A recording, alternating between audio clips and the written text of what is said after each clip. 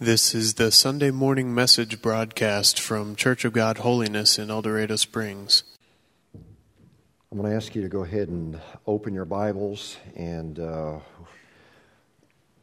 if you would open them to the New Testament book of Matthew and also to the Old Testament book of Joshua.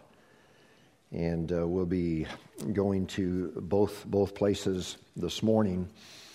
When Matthew sat down to give us his account of the Christmas story, instead of beginning with the traditional approach of a baby in a manger and the angels and wise men and shepherds and all of those things that we find in Luke's account, Matthew instead begins with a seemingly off-of-the-wall approach. He begins by giving the results of some research that he's done. He's researched Christ's family tree and gives what we call a genealogy. Now, I know immediately as I say the word genealogy, you say boring, because that includes the famous begats. You know, so-and-so begat so-and-so, and this person begat this person. And so from that aspect, genealogies can come across as super boring, but Matthew's unique approach was more than likely because he was writing to the Jewish people, and he wanted to prove that Jesus was the real deal. He wanted to prove that Jesus was the real Messiah, that he was legit. And he wanted to prove that Jesus was related to all of the right people, because in the Old Testament, there were prophecies that indicated that the Messiah would be in the family line of King David. And so as you read through Matthew's genealogical research, you indeed find that Jesus was related to all the right people. He was related to King David, to Abraham, to Isaac, to Jacob. But if you go through and study these names and don't just skip over them like most of us do, you find that Matthew also mentions some people in Christ's family tree that were from, as we like to say today, from the other side of the tracks. They were rough. They were sleazy characters. They were not the type of people that you would look at with pride and say, those are my relatives. I'm so proud to be related to them. No. In fact, if their names were mentioned as being connected to your family, you would just kind of drop your head in shame. Now the question is why? Why would Matthew, as he's giving the family tree of the Savior of the world, why would he mention those seedy characters? Well, I believe the reason these rough characters are included is because they're not only part of the story, but listen, they are the point of the story. They're the point of the story. And Matthew, in his book, was writing to a very, very religious group of people that were very, very prideful of following their religious rules, and they believed that a right standing with God was based on good things that you had done and bad things that you hadn't done. And by the way, even today in this community, I fear that perhaps some embrace this approach to God. They think, okay, God, I'm a pretty good boy. And here's what I found in this community. They say, well, I am politically conservative, whatever that means. And so because of that, God, I feel you should bless me. You should bless my kids, not to mention, here are some good things that I've done, and here are some bad things that I haven't done. And no, I may not be quite as good as Mother Teresa was, but I'm not nearly as bad as Osama bin Laden was. And so I believe that Matthew, in giving this genealogy to this holier-than-thou Jewish audience, is trying to help them to understand that God has chosen sinners. God has chosen lawbreakers and rule breakers. God has chosen the rough and the seedy and the sleazy characters of society like you and like me. And listen, He loves to redeem us. Amen. And after He redeems us, He even loves to use us in His kingdom regardless of how bad we have been. Now, I realize that goes against what some churches teach. A lot of churches have certain rules that limit what we can do because of our past. And they say, well, I'm sorry, but you're divorced.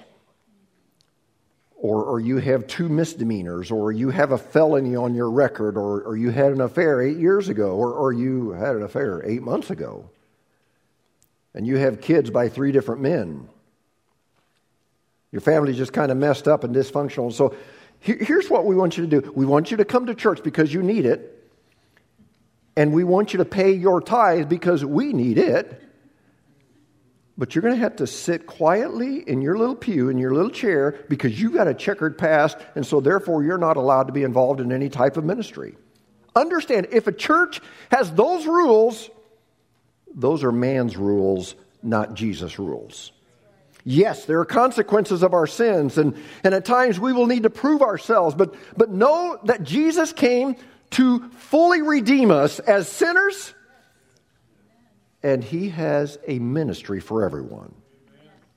And just so you know, throughout the entire ministry of Christ, you always find Him gravitating towards the rough crowd with the checkered past. You never find Jesus just hanging out for fun with holier-than-thou people that think they have it all together. So having said that, here is how Matthew chooses to lead us up to the Christmas story, Matthew chapter 1, verse 1.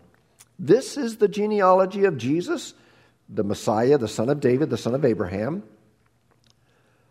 Abraham was the father of Isaac, Isaac the father of Jacob, Jacob the father of Judah and his brothers, Judah the father of Perez and Zerah, whose mother was Tamar, Perez the father of Hezron, Hezron the father of Ram. And I said in the early service, I love that name. If I ever have another grandson, I hope he will be named Ram. So Ram, the father of Amminadab, I hope he's not named Amminadab, the father of Nahshon, Nahshon the father of Salmon, Salmon the father of Boaz. Now, up to this point, if you just stopped here, you would say, this family tree looks awesome. There are some movers and shakers. There are some rich people, influential people. This is a good family.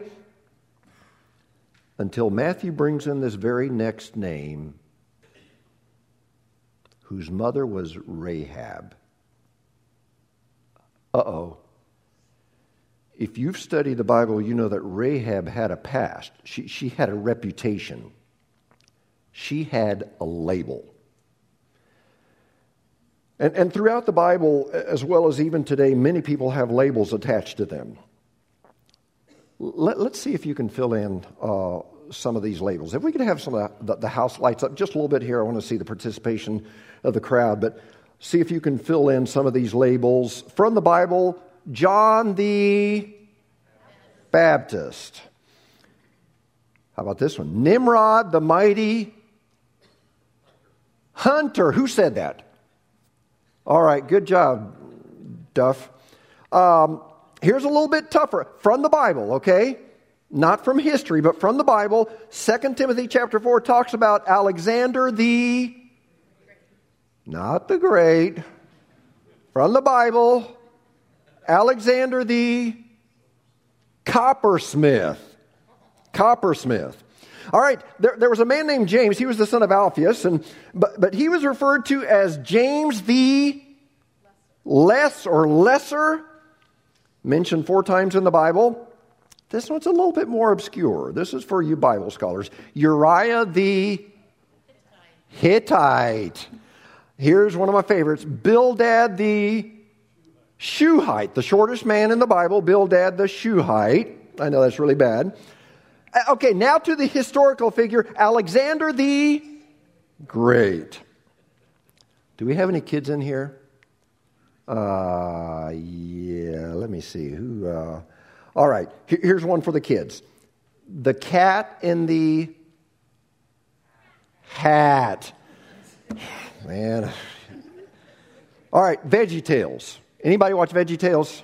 Okay, this is for you VeggieTalers. Larry the Cucumber. Here's another VeggieTales. Bob the Tomato. How about the television series for kids? Bob the Builder. Okay, here's one of my favorites. The good Christian YouTubers. Dude Perfect. How many of you have never heard of Dude Perfect in your life? Would you raise your hand? Ladies and gentlemen, you need to get a life. They are awesome. Go home. Don't do it on your phone right now. But when you get home this afternoon, go to YouTube, type in Dude Perfect, and you will be addicted. You will be hooked. They are awesome. A good Christian, some good Christian people there. And those of you that don't have kids nor grandkids, you are so lost right now. That's okay. But it's not uncommon for people to have a descriptive label attached to them. But unfortunately for Rahab, her label is not a good one. If you grew up in a church or in a home like I did where we use the King James translation of the Bible, Rahab's label was Rahab the harlot. Rahab the harlot, Rahab the prostitute. Now, obviously for religious Jews, finding Rahab the harlot in the Messiah's family tree created a lot of uneasiness, and not only was there the matter of Rahab selling her body to satisfy the lust of dirty men, but secondly, Rahab wasn't even Jewish. She was from the pagan enemy Canaanite nation. She was part of the people group that God had told Israel to kick out of the land of Canaan so they could move in and establish what would become the country of Israel. And so as we look at Matthew's research leading up to the Christmas story, it's almost like, we've got a harlot in the Christmas story. And again, Matthew could have left her out and just stuck with the names of people that were squeaky clean, but it's almost like he steps up there and goes, trying to get everybody's attention, and he deliberately reminds his original Jewish audience that in the lineage of Jesus was this immoral, low-down, foreign prostitute. Now, as we spend some time today talking about how Rahab fits into the Christmas story, I think it'd be helpful to review some of her story. If you want to follow along, that's where we can go back to the Old Testament, to the book of Joshua, chapter 2. Here's the context. The Hebrews, or the Jewish people, had left Egypt. They had been slaves for several centuries, but now they'd gotten out from under Pharaoh and were on their way to the Promised Land. And by the way, a lot of people don't realize this, but the Promised Land was the same land that Abraham and Isaac and Jacob used to live in. But when the 7-year famine came, existing Jewish people moved to Egypt, and Joseph saved them from the famine, so the land originally belonged to them. They were just going home. This was home. But now, instead of 70 or so people as they were when they originally went to Egypt, they now have a couple of million Israelites in a convoy getting ready to cross the Jordan River, move through an area that was controlled by the city of Jericho. Well, Joshua was the leader following Moses' death, and he was unsure of the area, so he sent a couple of spies into Jericho to check things out, and these 2 spies slipped into the city and began scouting it. All of a sudden, they were spotted. And the people that spotted them, they went to the king and said, "King, we think there are 2 spies among us." And the king says, "What are you waiting on? Go after them." So they formed a posse, began to search for these men. Well, a report surfaced that they were seen ducking into a house that was located on the outside wall of Jericho. And of course, we later learned that this was, listen, by God's providence, God led them there to the home of Rahab the prostitute. God led them there. Now, let me just stop and say this. If you happen to be caught by surveillance video going into the house of a prostitute, or if you happen to be seen in video footage going into an establishment that advertises adult entertainment, don't even try the line, "Well, God led me there," okay? Don't try that line. Don't try that line to me. Don't try that line to your wife.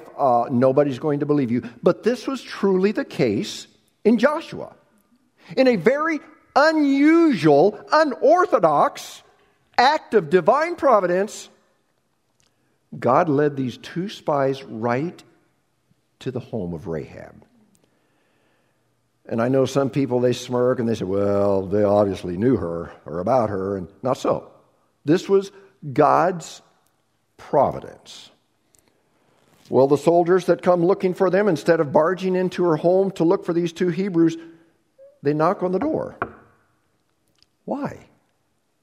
Well, my guess is you probably never want to barge into a home like Rahab's, because you never know who you might find there. I just made up that part. That's not in Scripture. But they knocked on the door. Rahab came to the door, and they said, "Have you seen two Hebrew men?" And Rahab told a partial truth, which was also a partial lie. She said, yes, they were here. It was true. But then she lied, said, well, they left around sundown, just before the gates of the city were locked. And of course, every night they would lock the city gates for security purposes. But she said, if you hurry, you might be able to track them down. They shouldn't be too far away. And so the soldiers left in hot pursuit. She went upstairs to where she had hidden them. And that's where we pick up our text, Joshua chapter 2, verse 8. Before the spies lay down for the night, she went up on the roof to talk with them and said to them, I know the Lord has given this land to you. Now, what's super interesting to me is that the word Lord in the original Hebrew language, that is the word Yahweh. Now, what's so special about Yahweh? Well, this was a very sacred word. In fact, it was so sacred that it was rarely spoken. And most of the time, they would just write it down because it was too sacred to speak. This name for God was viewed as the name above all other names. And so Rahab said, I believe that the God above all gods has given you this land. And goes on and says, and that a great fear of you has fallen on us, so that all who live in this country are melting, and that a great fear of you has fallen on us, so that all who live in this country are melting in fear because of you. We have heard how the Lord dried up the water of the Red Sea for you when you came out of Egypt, and what you did to Sihon and Og, the two kings of the Amorites east of the Jordan, whom you completely destroyed. When we heard of it, our hearts melted, and everyone's courage failed because of you. And then this shows how much spiritual insight she has. For the Lord your God is God in heaven above and on the earth below. In other words, she was saying, in spite of what I've heard, in spite of how I was raised, in spite of what the schools are teaching us in Jericho, I believe your God is the God who rules and reigns over everything. He rules over our little fake, man-made Canaanite gods that we worship. To me, it is so incredible that Rahab the harlot, even though she had been raised in paganism and idolatry, yet she just knew that her gods were not real, and she just knew that there was a God that was real. Well, then she makes a request that has implications for the genealogy of Christ in Joshua 2:12. Now then, please swear to me by the Lord that you will show kindness to my family because I've shown kindness to you. Give me a sure sign that you will spare the lives of my father and mother, my brothers and sisters, and all who belong to them, and that you will save us from death. And the spies said, okay, our lives for your lives. The men assured her, if you don't tell what we're doing, we will treat you kindly and faithfully when the Lord gives us the land. Push fast forward now. As I said, the house she lived in was part of the outside city wall. She let them down outside the wall by a rope. The Bible refers to that as a scarlet rope. And they slipped away unnoticed and made their way back to Joshua. This is an amazing story. Now, what happened next is a bit of Bible history that if you were raised in church, you know all about. It's the story of the Battle of Jericho. In fact, there's a little song about it, Joshua fit the Battle of Jericho, and you'll be thankful I'm not going to sing the rest for you right now, but Joshua said, okay, here's the plan. Over the next week, as we begin to move on Jericho, you're not going to need your weapons. You just need your sneakers. You need your hiking boots because we're going to do a lot of walking. And so they marched around Jericho once a day for the first 6 days. And then on the seventh day, those of you who remember the account, marched around 7 times. They blew their trumpets and shouted. And you remember how the walls just collapsed. Now, what's interesting is you've always got skeptics. And you've got people that say, well, you know what? When you have thousands of soldiers, this wasn't really that miraculous. When you have thousands of soldiers that shout at the same time, the sound waves could just cause the walls to come down. And, I understand that. And we did have, this was probably about 3 or 4 years ago, in our bedroom, we had a jar that was full of pennies, about this size, and we'd been collecting pennies for 25 years in that jar, and it was pretty much full, and somebody was in there vacuuming. They were about 6, 7, 8 feet away from the jar, and all of a sudden that jar just exploded. And the glass went everywhere. The pennies spilled out. I'm not a scientist, and the only explanation I've been given was that the frequency, the whine of that vacuum sweeper just reacted with the glass and caused it to come apart. And so going back to Jericho, some say, sound waves of that shout just caused the wall to come down. But look at it realistically. I think of some of the crowds that gather at football stadiums. The football stadium that's the largest in our country is in Ann Arbor, Michigan, and it used to be the second largest in the world, and I'm not sure if that's true, but it is the largest in our country. It holds a little over 107,000 people there, and Chiefs Arrowhead Stadium, 75,000, something like that. So this one is significantly bigger. But a couple of weeks ago, the annual battle there, you got Michigan, you got Ohio there, border war, and so you had the University of Michigan playing Ohio State, and Ohio State had won the last 8 games, something like that.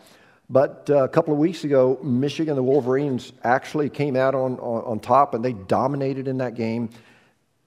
That stadium, talk about loud. I wasn't there, but I can only imagine 107,000 plus people yelling. But listen, the walls didn't come down. It could happen, but unlikely. So there are skeptics that say that's what. Other skeptics say, well, there were so many Israelites walking around the walls that by the 7th day, all of the walking had basically eroded the foundations of the wall, and so it just collapsed. It's not a miracle. Well, I don't know the how. I don't care. Whether God caused it to happen through sound waves or through erosion of the ground, or if God just touched the walls, the Bible says that the walls came down. It was miraculous.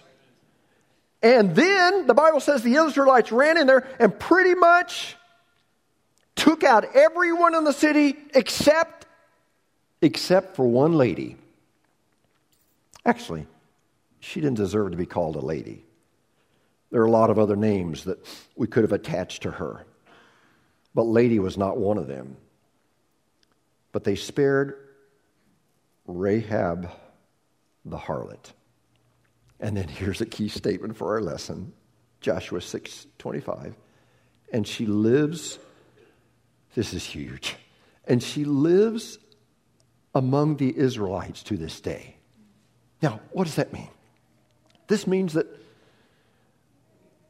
Rahab was an illustration that God is a God of grace, who spared an outsider, who spared the enemy, who spared a prostitute, someone who by their own very law should have been condemned and not even allowed to live within them. God showed mercy and grace and spared her.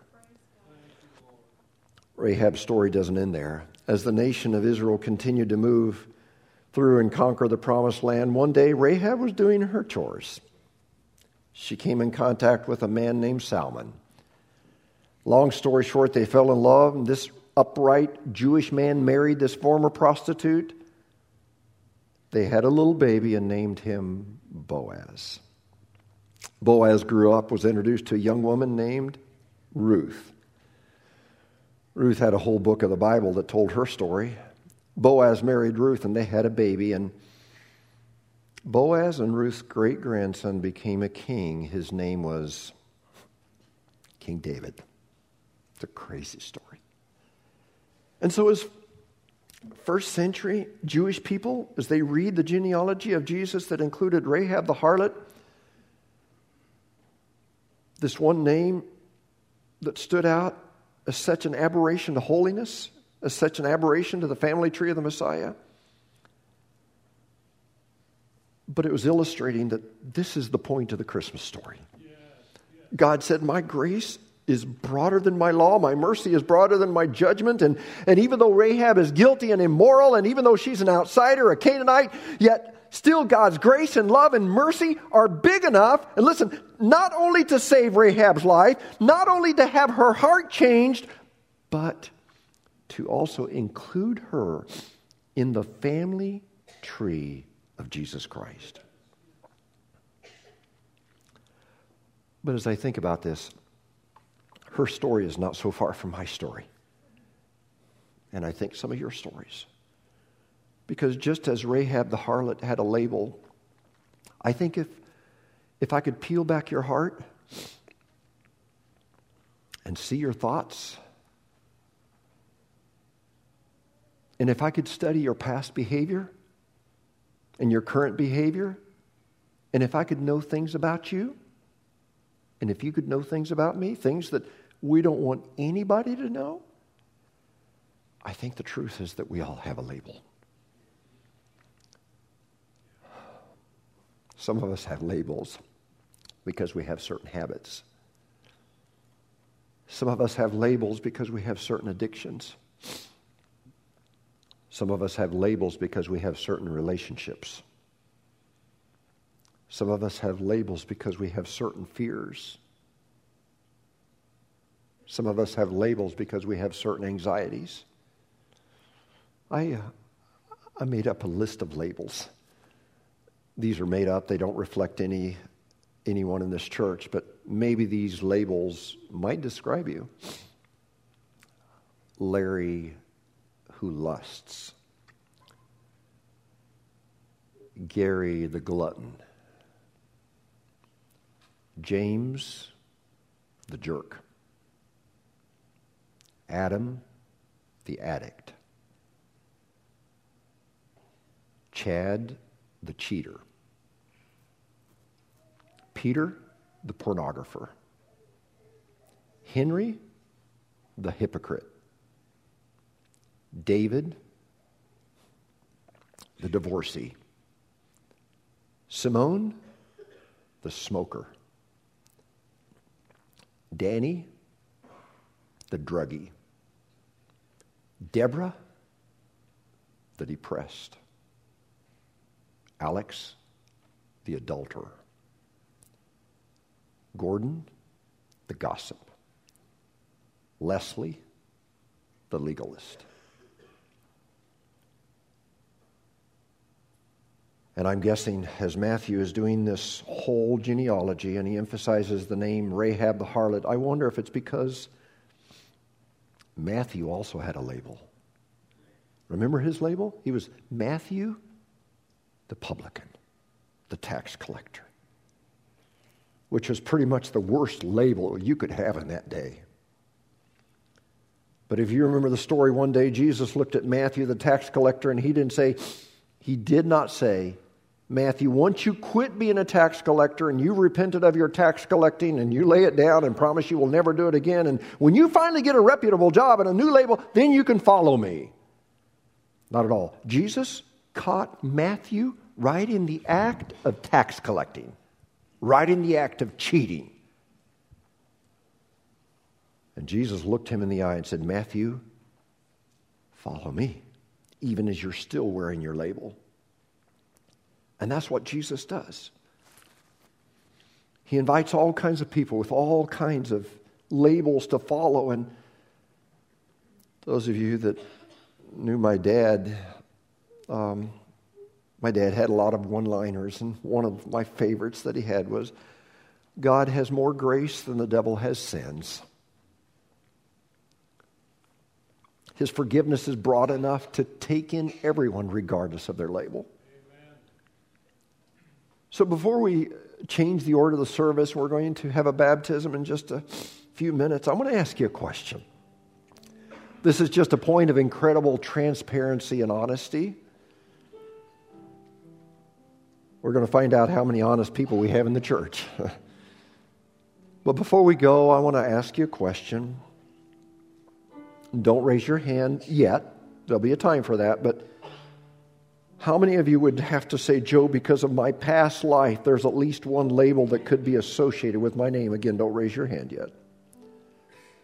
Or how many of you would say, Joe, if people could peel back my heart and know my thoughts, and oh, Joe, I struggle so much with my thought life, but knowing my thoughts would probably generate a label or two that would describe me.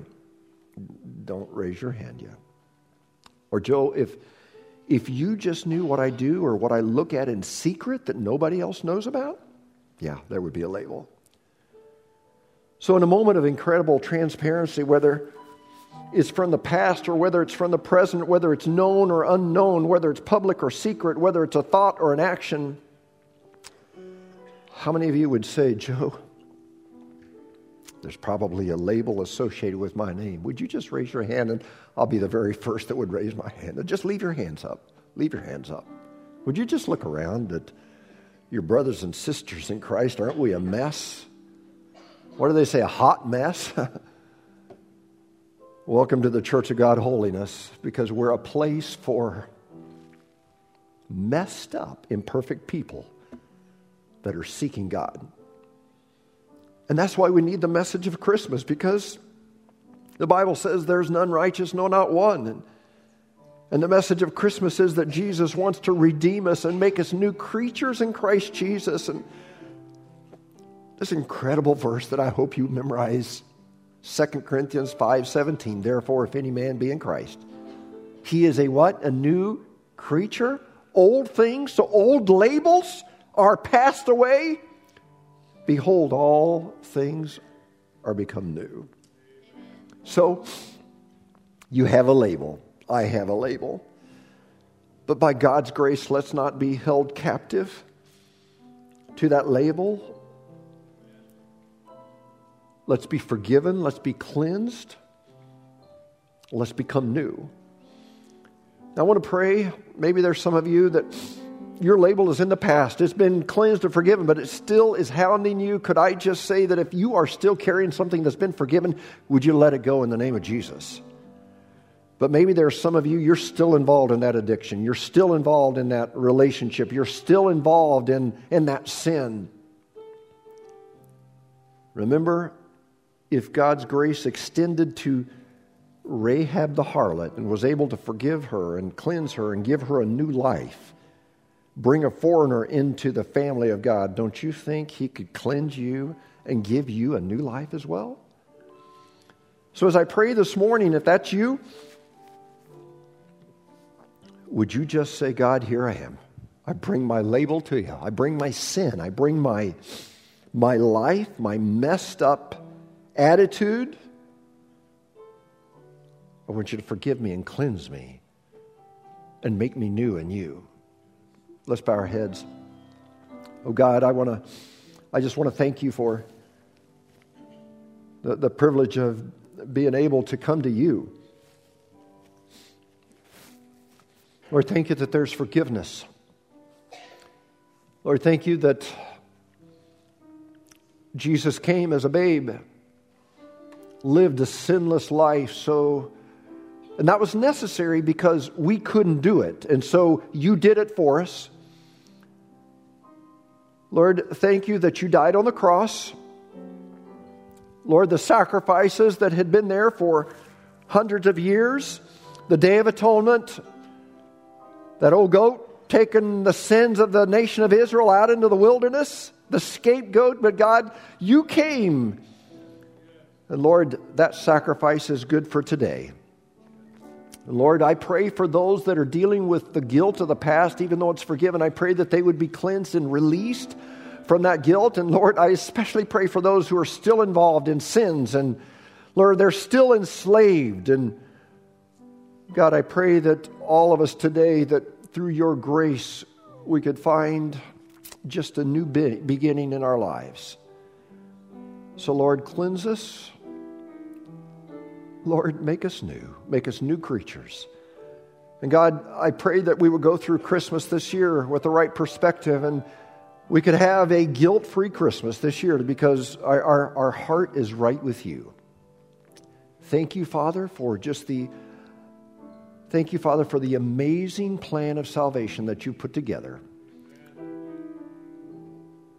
Cleanse us.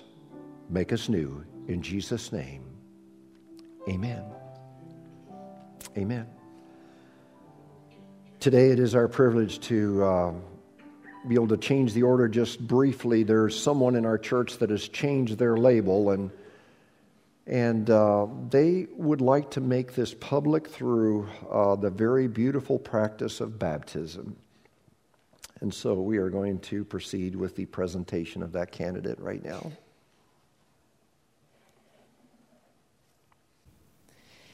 Claire Ann Marie Waite began her life with the name Li Xinjie. It's a beautiful name. In English, Xinjie translates to pure in heart. When she was 8 months old, on June 24th, 2013, God blessed Gabe and I with a miracle as our family became 3. And Xinjie officially became Claire, which incidentally also means pure. And our slow-paced lives have never been the same. Those who know Claire know that she brings joy and life and energy wherever she goes. She's motivated by love and compassion, and she has never once met a stranger. Claire has gone through her fair share of heartaches and hard things in her life. From life-threatening illnesses and intense physical pain, to the difficulties of having to make new friends and learn new cultures several times, to tough questions about her identity. Claire has both seen and felt the brokenness of this world. And at times she has voiced tough questions about God and His goodness, His justice, His faithfulness. Despite Claire's love of jumping and running and climbing and cheetahs and all things fast, she is also a very deep and perceptive thinker. And the doubts and questions she had were in need of answers. Together we read through parts of Lee Strobel's series for children, The Case for Christ, The Case for a Creator, as we continued and still continue to work through these difficult subjects. In addition to her questions for God, Claire really desires to do well, to be good, to please God. And with every failed attempt, the master liar whispered, maybe this Christ-following thing just isn't for you. It was during the church's treasured conference for kids this last year that Claire began to hear the voice of truth. The one that said, I'm not afraid of your questions or your brokenness, and you aren't going to scare me off if you mess up. I made you, Claire, and I really, really love you. And that voice of truth has continued to saturate her soul over this past year. It reminds her constantly that her salvation is not in how good she is, but rests in the gift that He already gave her. And she's beginning to feel how treasured she is as she runs back to Jesus each time new questions arise. And because of the work He has done in her heart, she now truly embodies her name, pure, clean. And so, baby girl, your daddy and I are so proud of you. We love you so much, and we are so thankful to present you, Claire Ann Marie Waite, as a candidate for baptism.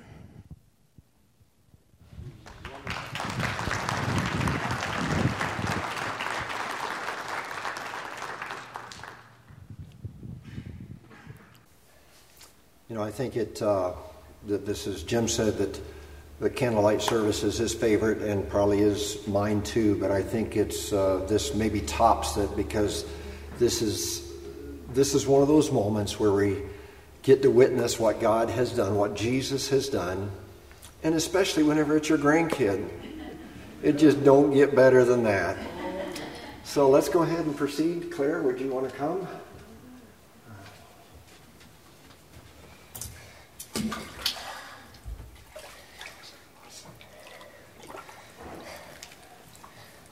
Claire, I know you prepared some things. You just, as Erica said, she just has such incredible spiritual insight that sometimes is way deeper than mine. And Claire, you want to say just a few words here? Okay, speak up so they can hear you, okay? Are you okay? Can you? You want me to read it for you? Okay, all right, I'll read it for you. I used to think baptism was being more good until finally you could be baptized. Then the Holy Spirit led me to understand something. To be baptized, you have to choose God forever. And that is what I want to do now. Thank you, God, for your love for me. It's so amazing. And Claire has always just been so upfront with her faith. And whether it's at Walmart checking out, she'll ask the cashier, "Do you know Jesus?" She's not afraid to just speak up for her Lord. And Claire, there's no doubt in my heart that you are ready. You are ready. You meet the requirements in the Bible. And so it is a joy for Papa to be able to baptize you. And let's go ahead and do that. In obedience to the Word of God, I now baptize Claire in the name of the Father, the Son, and the Holy Spirit.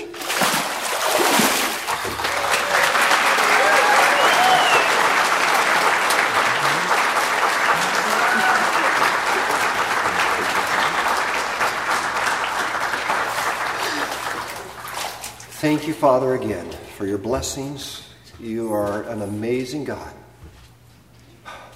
Lord, let this Christmas be extra special for us. Lord, let it be just so full of the presence of Jesus. God, that gifts and parties and family gatherings would not take the place of Jesus. God, we want to know Jesus and the power of his birth and the power of his resurrection. I pray this in the name of Jesus, our Lord and Savior. And everybody said, Amen. Amen. Merry Christmas, everyone. You're dismissed. You've been listening to the Sunday morning message broadcast from Church of God Holiness in El Dorado Springs. Our messages are archived at www.eldochurch.com, or to order compact discs or DVD videos of the messages, call the church at 417-876-2200. Thank you for listening.